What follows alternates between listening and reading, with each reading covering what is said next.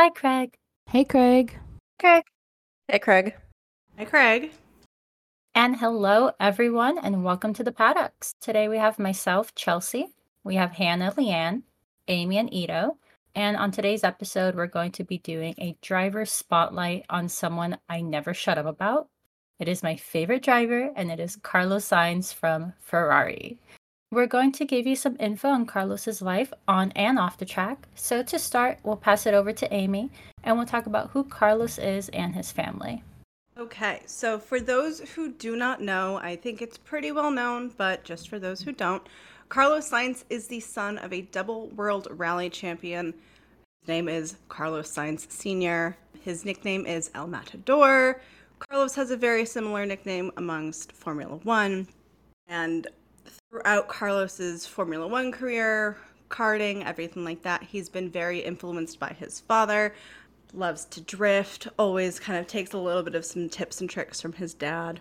For those who don't know about Carlos Sainz Sr., as I said, he's a World Rally champion. He's won in 1990, 1992. He's got 4 runners-up titles underneath his belt. He has done everything under the sun. Subaru in 1995, Toyota in 1999, Citroën in 03, 04, and 05. In the 2018 season for rally racing, Carlos Sainz Sr. was part of Peugeot. Currently, he is competing in Extreme E and has his own team with a teammate as well. It's never easy being in the shadow of a sporting giant, but Carlos Jr. has really shown the drive and the disposition to deal with it.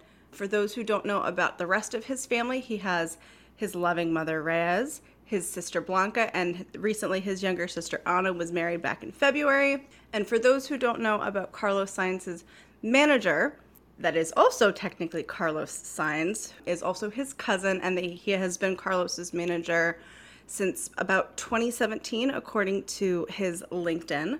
And then in terms of mentors, Carlos has been very open about his super close relationship with Maria de Villota, who recently passed away in 2013. She was actually the first person to coach Carlos in his Madrid driver's school. He did his very first lap in a single-seater with her. She is a fantastic person. For those who don't know, I highly recommend Googling her. She's very fascinating, at least to me. She raced full-time in Spanish F3 from 2002 to 2004. She's also competed in the Daytona 24-hour, European Ferrari Challenge, World Touring Car Championship, Superstars, Spanish GT, German ADAC Pro Car, which is all of those are all dual-seater racing. And then for single-seater, she's done the Euro 3000 and Super League Formula. And she was also able to test a F1 car, the Renault R29 back in 2009. Yeah, and in terms of his karting, he started karting in 2006, and he lasted in karting only until 2009. And it was really impressive, his career in karting, once he found his feet. He won his first series in 2008 at the CIK FIA Asia Pacific Championship at KF3. And he followed that up with another win in 2009 with the Monaco Karting Cup KF3. While, yes, he was say, Max Verstappen, who won everything that he touched, he finished in the top 10 of all the races that he managed to start in. So he was a solid driver. Then he moved on to Formula BMW that in 2010, racing for Euro International. He first started in the Asia Pacific series of that series, but because he was a guest driver during that leg, he wasn't eligible for points. However, that didn't stop him from taking second place in his first race in Malaysia. And the second race that weekend also saw him come in fourth, while the following day saw a DNF as well as a win. So in that series, usually over a span of a weekend, there are 4 races, 2 on the Saturday and 2 on the Sunday. And that performance actually also got him into the Red Bull Junior program. Helmut Marko, who is notorious for being ruthless when it comes to cutting underperforming drivers, went as far as saying that it was a strong and promising performance from Sainz. And even though he missed 2 race weekends that season in China and Japan, respectively, he was still able to surpass expectation by scoring 3 pole positions, 2 wins, and 2 fast laps in only 9 races. For the European leg of the series, that same race, he wasn't really able to build on that success, sadly, taking home only 1 win, 2 poles, and 2 fastest laps.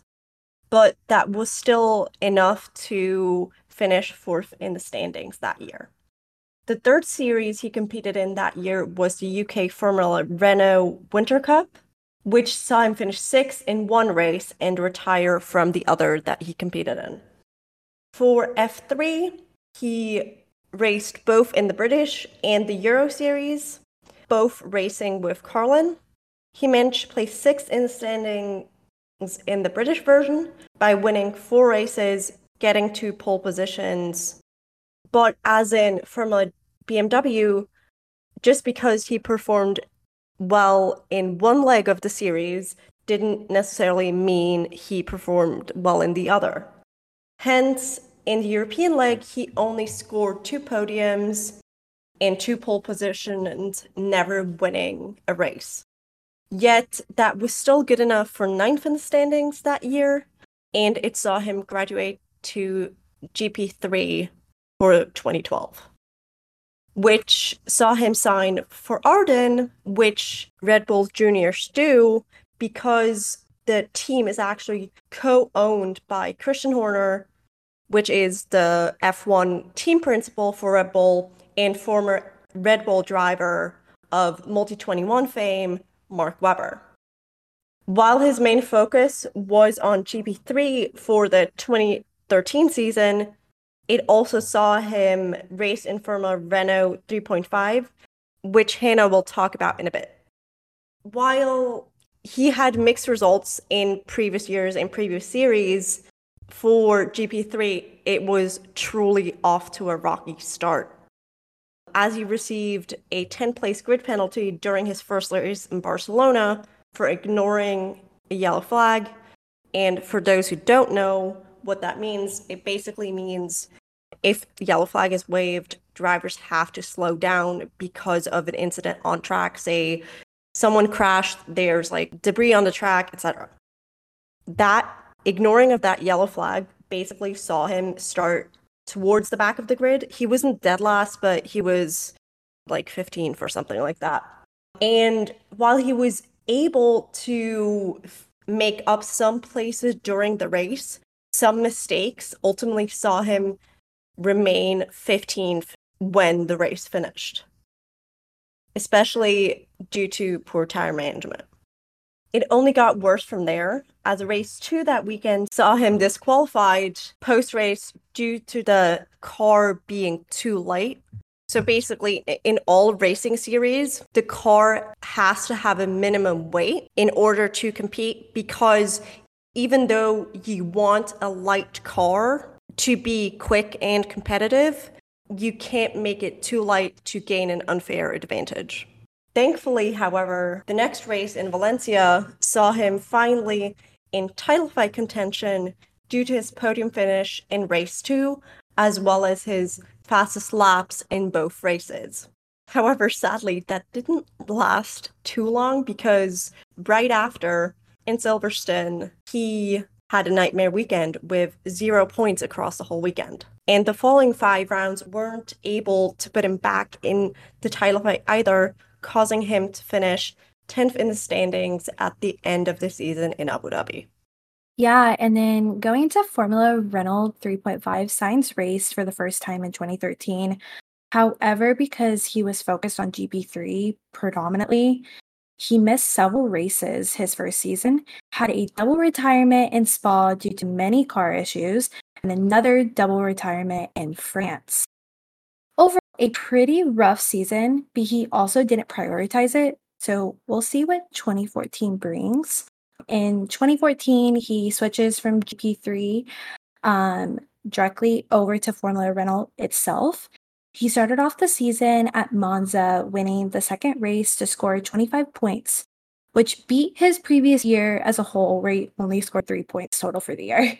He doubled the points in Aragon, got 2 wins in Spa, and many more great race wins, and got his championship lead over Roberto Merhi, which was the Formula Renault 3.5 Series title, and led him into joining Scuderia Toro Rosso. By the way, he was already part of the Red Bull Junior team since 2010, which Chelsea will talk more about our lovely Sainz boy. I love this, man. Our story for Carlos in Formula One, it starts off in one of our favorite young driver paddocks, I would say, which is Toro Rosso. So imagine, it's 2015, and the second driver on the team is someone we all know way too much about, Max Verstappen, who was also making his rookie debut that year. Now, all things considered, the season was a pretty good one for Carlos. He was a top 10 driver for 3 Grand Prix, and he ended up placing 16th in the driver championship that year with 18 points. I guess we should note that Verstappen ended that year with 49 points, but we'll do another episode on him one day. For Carlos, his rookie year was just the beginning. You know, if there's one thing you'll realize with Sainz during this episode, is that he really only has gotten better over the years. In his second season with Toro Rosso, we saw him winning points in 10 out of 21 races, and he ended up topping his best lap position with a P6 in 3 races. Now, compare that to last season, where P7 in just 1 race was his highest place. So what did those 10 races end up doing? They raced him to get P12 in the driver championship, which was 4 places up from his rookie year, and this has been the trend, by the way. Every year, he just gets a little bit better. The thing was that come the 3rd season, he made the decision to try his fate at Renault towards the end of the 2017 season, because Red Bull had already pushed Max to the Red Bull team, and Carlos just didn't see himself growing any longer with Red Bull. Now, Renault did not want to lose the chance to sign Sainz either, by the way, which is why we came to the very big decision for Carlos to leave Toro Rosso with 4 races left in the season, and he began driving for Renault at COTA. Now, his career at Renault was pretty short-lived, but it was a stepping stone. Carlos only drove there for the 2018 season, and he ended up finishing behind Nico in the Drivers' Championship, who was his teammate. So his first race was at the 2017 Austin COTA Grand Prix, and he was coming from a high because he had just placed 4th at the Japan Grand Prix with Toro Rosso. So he's going in strong, he gets some points at COTA, he gets P7, he's impressing the team, right? They ended up reaching 6th in the Constructors' Championship, which really was Renault's goal in the first place. So things were looking good for Carlos.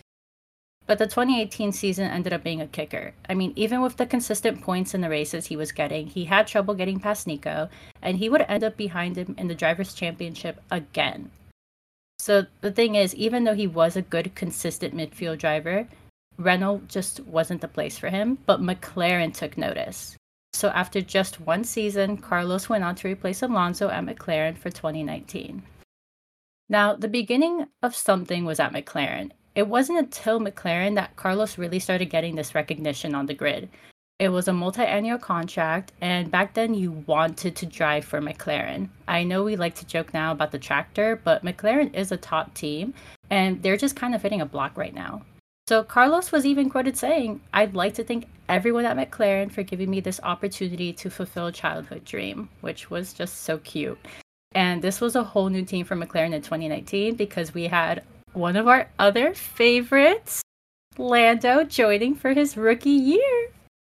So these 2 seasons with McLaren, look guys, they were good for Carlos, okay? This man was once again showing he could be a consistent driver, and he was able to help McLaren get P4 in the Constructors' Championship. This had been their highest finish since 2012. He also secured P6 for himself, and that was his highest position since he had joined the F1 circuit. So this season was his first podium in his career. He got P3 in Brazil Grand Prix, which I feel like Brazil Grand Prix just gives off good vibes. And though I know I have to mention it, it was because Lewis was penalized with a 5-second hit, which does sound a little familiar to earlier this year. God, that 5-second thing, it's a little heartbreak for us Sainz fans this season. But then it was 2020 and COVID delayed the season, and that didn't stop Formula doing what it does. So we had Carlos contracted by Ferrari to become their driver in 2021. While Carlos' season for 2020, it wasn't his luckiest, he took his next best podium standing in Formula 1, which was P2 in the Italian Grand Prix, and this helped McLaren win P3 in the Constructors. So it was a pretty good deal that year. They had a lot going on, and they were like on a high as a team. It was also another P6 for Sainz in the driver's classification, so that was his last driver's placement with McLaren before he got to move on to Ferrari. Oh, the lovely relationship of Lando and Carlos was very special since Lando learned a lot from him being teammates at McLaren. They raced together for 2 years in 2019 and 2020 and apparently clicked immediately after meeting. Their first year together really hit it off on the track with both strong performances all around for McLaren. Carlos said in an interview, and this is quoted, "Just like with other people, you also have people in F1 with whom you get along with well and people whom it just doesn't click." And with Lando and Carlos, they clicked. They remained really good friends despite being opponents now, with Carlos with Ferrari and Lando still with McLaren. Till this day, they play golf together with the many Carloses in the family. It honestly blows my mind with how many of them have the same name. Also, the unhinged golf skills and jokes that pop up on Instagram Reels, Stories, TikTok, all that. And I don't know if y'all seen the many unhinged TikToks that have come from them and or McLaren themselves or the YouTube videos. I'm just going to name a few as hilarious ones for you to go listen to. The lovely sushi video where we see Lando and Carlos try to get Lando to love sushi and seafood when this man does not. The milk hot lap video where they answer questions and try not to spill the milk. Disaster. Hilarious. And of course, our lovely what is in the box. They were a little bit worried about that one. One of the known sayings from both Lando, and you'll occasionally hear it from Carlos, is "you muppet." So look out for that on the grid. And over to you, Chelsea. Honestly, while I was very sad to see the Lando and Carlos relationship not end, but, get a break, I was so excited to have Carlos on Ferrari because now it is February 2021 and Carlos has made his first appearance with Ferrari. And we're going crazy because this is the second youngest lineup Ferrari has ever had, which, fun fact, was Jackie, Chris, and Andrea being the youngest back in 1968. So imagine. The move to Ferrari was similar to McLaren for Carlos in terms of he was moving to a team that needed some work. If you're a Ferrari fan, you know that we just haven't had the best luck in years, but we're working on it, okay? We say it every race. We're working on it. And while he wasn't getting first place podiums like Charles, he was able to top his new teammate in the Drivers' Championship because he was beating him by 5.5 points in the standings. And this was really just because of his consistent work in the midfield. Now, he did obtain 4 podiums, including a P2 at the prestigious Monaco Grand Prix, where he was, as he likes to say, in Latino mode. Now, his second season with Ferrari can be called his best season in Formula 1 to date. 2022 was the first year we saw Sainz claim his first podium win with a first position standing at the British Grand Prix, having secured a pole 1 in qualifying as well. So he finished the season with 6 podium wins in total. This was the most podium wins he had. I do want to mention there was some controversy with the win, and it was interesting in the concept that supposedly Ferrari did not want Carlos to get that P1 position. They had been pushing for Charles to be moved in, and I can see that happening because I know there's always been some kind of idea of driver 1, driver 2. I feel like Ferrari usually doesn't actually rely on that method, if at all. I feel like they're pretty good with if the driver's faster, they can be faster. But it was sad to see that when that race happened, he didn't really have anyone waiting for him. Yeah, and speaking of the driver 1, driver 2, both the drivers, I would say, comparing Carlos and Charles to Lando and Carlos, their energy is more work best friend energy. if you guys know what I mean. Whereas Carlos and Lando, or Carlando, as I believe I'm saying it correctly, that's more of like the brotherly best friend, the older brother looking out for the little brother vibes. That's how I see that one. So getting this like work bestie moment is enjoyable to watch, especially when you see like the C squared social media content that they do, which, I mean, I love it. Any music challenge is the funniest thing you'll ever see in your life. Them, just their competitiveness against each other because they're the work best friends is hilarious. I do have to say, Ferrari, it's been a month since you posted the last C squared. So obviously, I know you're listening to this. Get on it. Thank you so much. I may be biased, but it is my favorite. The way Charles and Carlos fit right in together as more equals was probably a nice little change, since he most likely always felt like he had to protect Lando all the time. So I think just seeing that, where they can fully go competitive against each other, but then that always brings in the, do they dislike each other because they compete more, and all of that just nonsense, even though they are meshing really well together. Though this season, there does seem to be a bit of tension on race weekends, but that also seems to be based off of strategy and them not being told the other strategy, which they don't need to, but it kind of seems like they pitted against them, especially that one time where you saw them for sure discussing it after. Was it qualifying or a race that they were talking about it? Ito knows, I can tell it in our eyes. Are you referring to Miami? Was it Miami? Probably, because we wouldn't have seen it. All right, yeah. Yeah, in Miami, they were seen talking to each other about basically what the media or everyone believes was the shit strategy that they had in Miami. And you could see it on Carlos's face that he was just pissed off. And on Charles's, obviously, too. But yeah. Yeah, and Chelsea and I wouldn't have seen that. Yeah, it was post-race, right? Yeah, it was post-race. Yeah, because we Yes, definitely wouldn't it have was seen it at post-race. all. Yeah, because Charles was on the podium. It was like in that podium-ish area, like in Parc Ferme. I was going to say, I do remember seeing it on the big screen. We just were not paying attention because we were running to the podium. Oh, true. I do remember getting a photo of it, but then like, I was like, oh, they're up there. I got to get that for Chelsea. But yeah, so other than the strategists kind of pitting them against each other, whether they honestly realize that or not, because who knows, it is Ferrari's strategists. I don't think they think that much all the time. No offense, guys. But yeah, as long as that doesn't affect their true relationship, I'm good. They can be they can battle on track. As long as that doesn't affect off-track relationship, I'm good with it. And with 2023 already underway, and Carlos currently 6th in the Drivers' Championship with 48 points, I'm still excited to see how the season turns out. The proof is in the numbers. He's a consistent growing driver. He does better every year. And from pole positions to gaining podiums, he's working on it. But we still have to ask, is Ferrari a good fit for him? Do we maybe see him leaving the color red in the future? Now, personally, I'm hoping not. The C2 team gives me a lot of serotonin. But I do wonder if staying there is what's best for him, because his contract will be up in 2024.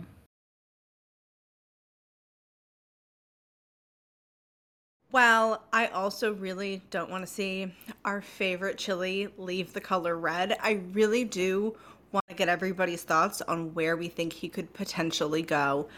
I don't know if we can maybe see him going back to McLaren. Not sure that's necessarily the best idea with the tractor they have built this season. But do we potentially see some team, maybe Audi, trying to bring back Carlando? Do we just see him making a drastic move? I don't know what's next for him. I really don't want to see him leave Ferrari because I do love the C squared pairing. I think they're fantastic together. They're definitely the work besties who love to gossip, and it makes my heart very happy. But I just don't know what's next for him.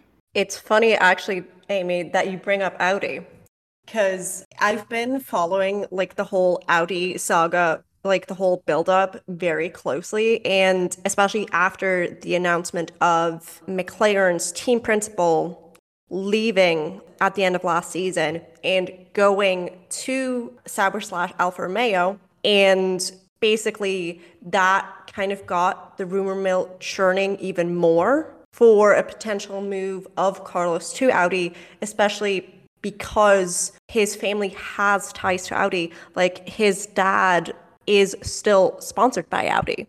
But at the same time, Carlos has come out and said those rumors piss him off. And I'm like, are you just saying that because you are planning a move but don't want people to know? Or are you actually like pissed?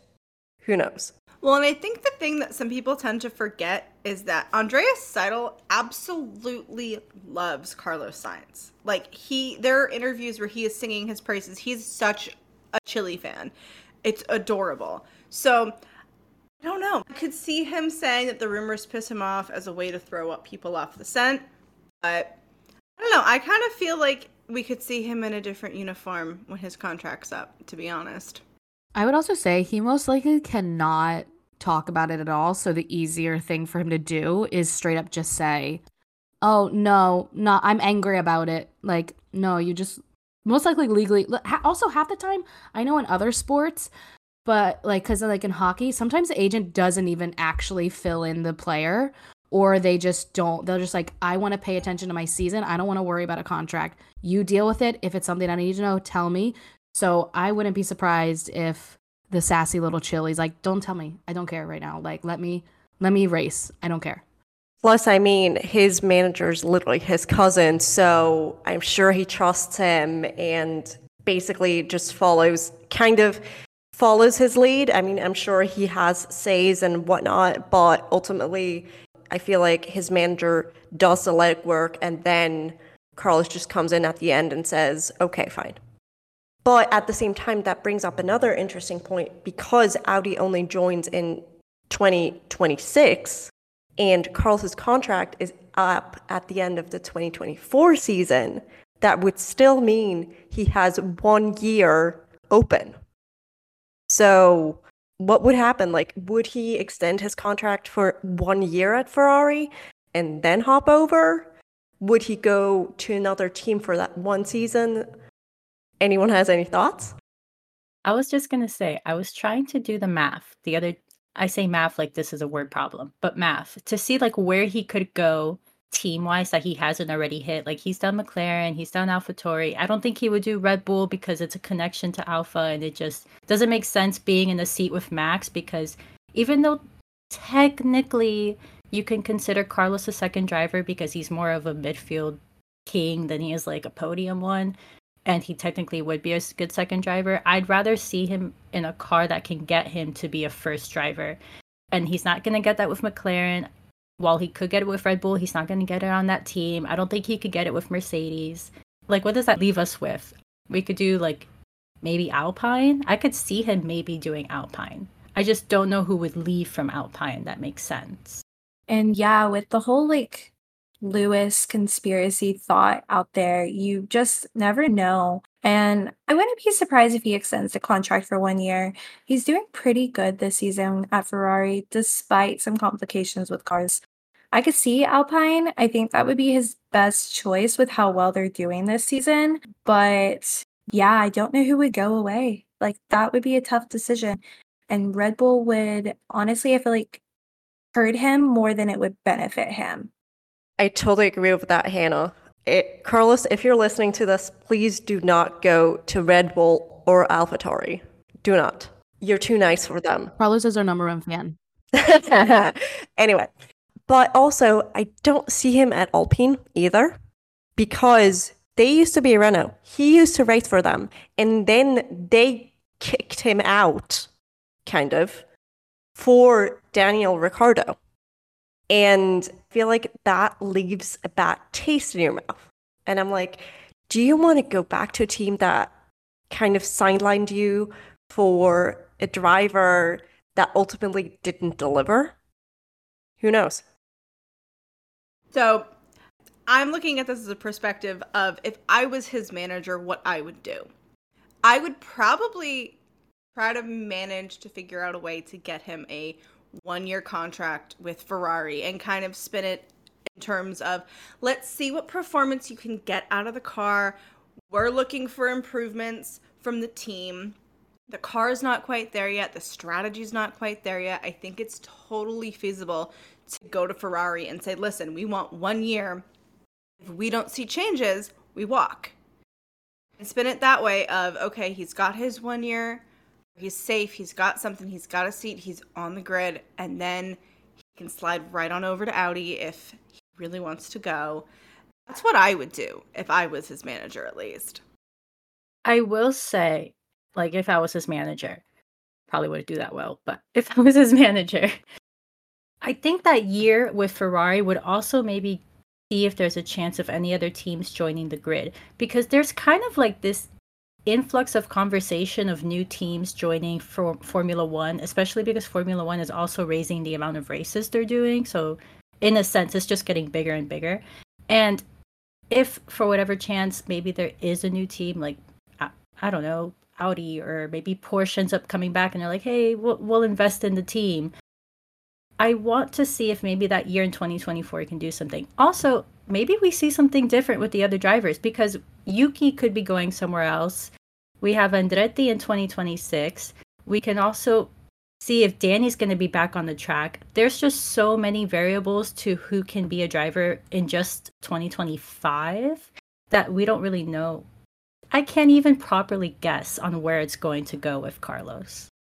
That is so true, especially because 2026 is such a wild card because new regulations, Audi joining, and the bids for other teams to join the grid on top of the existing teams as well as Audi actually, I think, either just closed or are about to close, like to get their bids in, and Andretti actually just submitted their bid to become the 11th team, even if other team, I think currently only 2 teams support that decision of adding an additional team. But I mean, with Formula One, you never know. And with the wild card that is Stefano Domenicali at FIA, we don't know what will happen. Honestly, the possibilities are endless to what the future could hold. You just really honestly don't know. And then when the engine changing as well in 2026, possibly, that may bring a whole new set of skill sets or changes or how they structure the teams. Could we go back to 3 drivers on a team? Will we stay with 2? You never know how it was, because I think at one point there was like 5 drivers on a team, if I'm not mistaken. So it's a whirlwind. I will say, and this is probably like the last variable that I just feel no one can ever see us coming, is we never know what another racer is going to do. Like, I remember thinking Danny was going to stick with Renault for a while. And when I found out he dropped, my heart sank, because I was like, no, he was doing so well. I thought it was going to keep going. Renault was going to stay in business, et cetera, et cetera. And he just kind of dropped the bomb that he was leaving to McLaren. None of us really ever know if that's going to be another driver. And not that they should be doing that, but I do love the drama a little bit when we get like a last minute team change. Kelsey is 100% right. We really don't know what any of the other drivers are going to do. We could flip a coin. Valtteri Bottas could decide that he wants to retire when his contract is up. We could have rookies leave. Everything could flip on its head. Chaos could ensue. There's so many possibilities when it comes to Formula One, and I think that's the thing that we all love about it the most. And as well as the Danny situation last season showed, even contract lengths can be renegotiated. Drivers can be bought out. And what if someone decides to retire? What if someone decides this car is shit or this driver shit? What happens? Like, there's too many variables for us. We can theorize all we want, but at the end of the day, there's too many puzzle pieces. I mean, look at the Mick to Williams rumors, or De Vries getting dropped by AlphaTauri after Barcelona if he doesn't improve. Like, who knows? Like, everything is up in the air at a moment's notice. Yeah. And honestly, I think that's kind of what keeps all of us interested, especially with how every single year they just kind of keep doing these new things, especially to us new fans that we are just thrown out of the park every time. We're like, drivers can't do that. So I'm excited. So to end this episode, we're going to end it out with a Carlos Sainz quote. Personally, my favorite. I'm Spanish. I'm gonna go full Latino mode. And this is from Drive to Survive Season 5. If you haven't watched it, please do. There's an amazing scene with a 2-1 finish there for Ferrari. And I love this man. And you know what? Go full Latino mode every race, baby. Please. And that is all for our favorite smooth operating chili that's on the grid. This was a fun spotlight for us, especially Chelsea. She's loving every second of it. We hope you enjoyed this episode as much as we did making it. As always, please keep up with us on socials and give us a follow and a share every single day of your life. Our handle on everything is at Paddock Girls Podcast, except for Twitter. She's at Paddock Girls Pod. Thanks for joining us in the paddock. We'll see you at the next race. Bye, Craig. Bye, Craig. Goodbye, Craig. Bye, Craig. Bye, Craig. Go away. It was nice to meet you. Now go away. Bye-bye. Bye-bye. Bye.